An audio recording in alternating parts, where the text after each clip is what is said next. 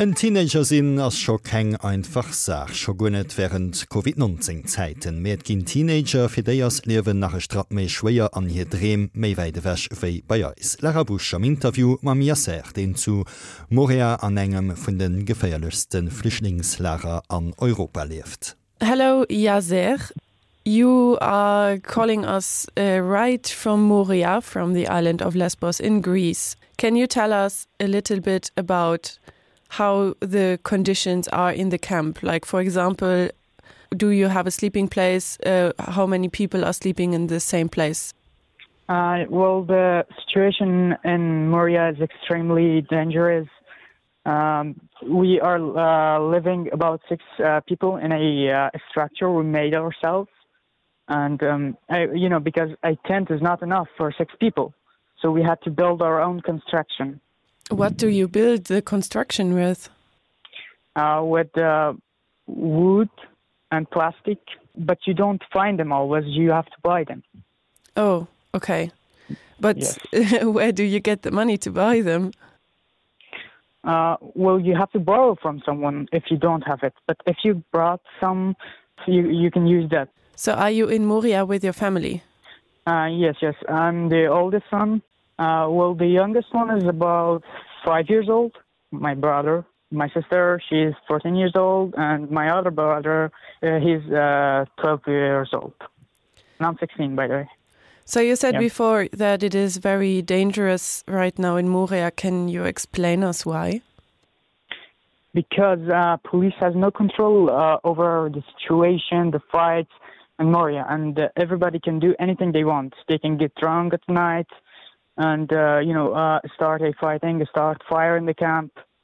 It's an overcrowded camp. And when 90,000 people are living in a camp made for only 4,000 people, of course, there would be many fights. The fights, are they getting really dangerous, that people are getting injured? Yeah, of course. There was a fight about 2 or 3 weeks ago.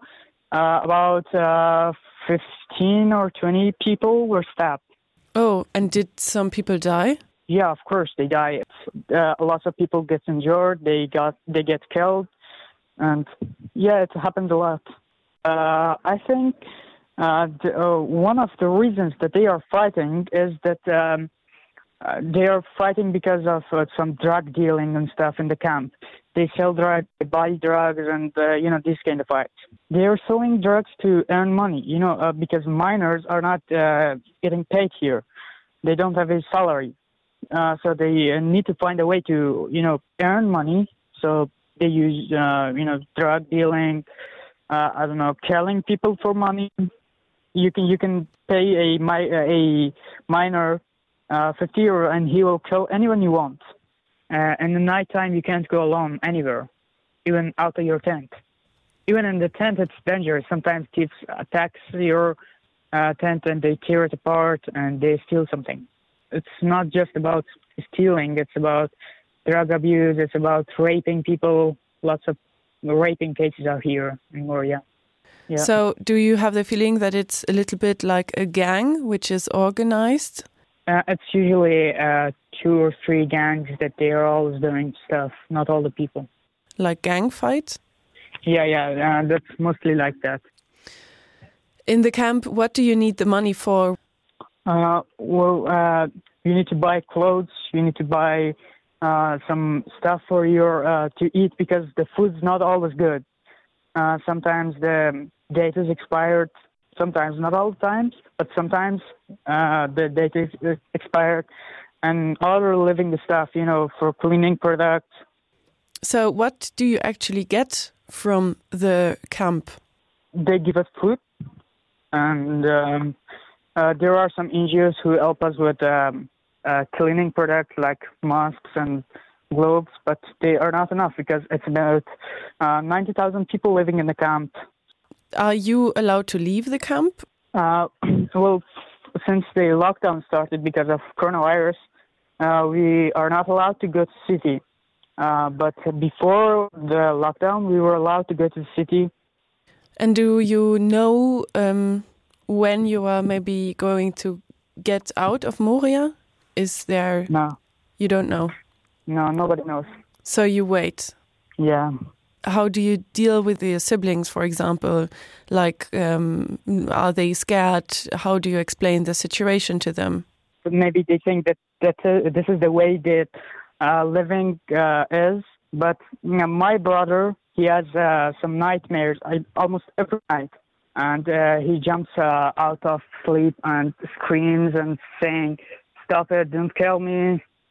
Okay, and do you have the possibility to go to a doctor or psychological help? In Moria, we don't have a psychological psychologists, actually. And even if you want to go to a doctor, you have to wait for about 5 hours. I mean, one of my friends went to a doctor around 6 o'clock, and she has to wait till 12 o'clock. How is the hygiene in the camp? There are some places that you can go and take shower, but most of the time there is no water.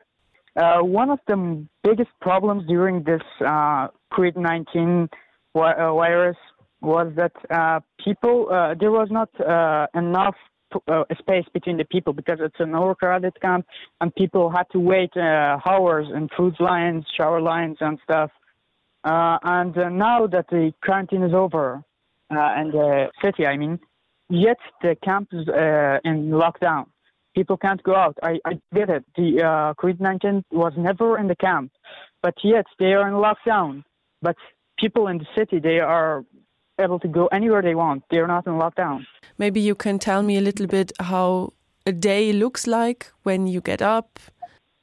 Sometimes it's a bit hard for me to sleep at night. I usually sleep 4 or 3 hours at night, and when I wake up, it's same day. Every day is like yesterday. There is nothing to do. There's no school to go. So boring. So there is no internet. There is no books. There's no possibility to go out. There are 2 or 3 Wi-Fi in the camp, and I told you it's 90,000 people, so people can't use them all the time, and no books at all. Why do you sleep only 3-4 hours? Almost every night there are huge fights in the camp. So because of the sounds, people screaming and saying "help us, help us." I don't know. You can't sleep. So how long is it ago that you left Afghanistan? 1 year. Did you know before you left Afghanistan that it was going to be really dangerous to come to Europe, or didn't you know? I wasn't really sure because they were telling me that Europe is a good place. They are always talking about humanity and stuff, and they are going to help us. They are going to rescue us. Of course, nobody wants to leave their hometown unless it's not safe for them. Is it what you were told, or do you feel that it is different? Well, I think it's really different because in Afghanistan, we were treated by Taliban. My father got kidnapped, and then we had to escape. And they told us that Europe is a good place for us to go, to at least rescue our own lives. But then when we came here, it's even more dangerous there than Afghanistan in the camp. The fightings and stuff. If you could tell the authorities something, what would you like to tell them? I would tell them to at least start taking people out of here because it's so crowded and they can't even control them. They should know it themselves that they are not able to control the camp. So they need to take people out of the camp. If they are not taking people out of the camp, at least they could make the camp a better place. They could start standing against fights. They could manage it. They could do something, but make it a better place. 10. September machen immer méi Mënscherechtsorganisationen op Zostände a Flüchtlingslageren op de griechischen Inseln opmerksam. Wenn de Mënschen wéi dem Yaser will hëllefen, kann scho viel machen, an dem sen hëlleft fëssen iwwer d'Situatioun an de Lageren ze verbreden. Dat war ein Interview vum Lara Busch, den der och bei eis an der Mediathek ëremfand.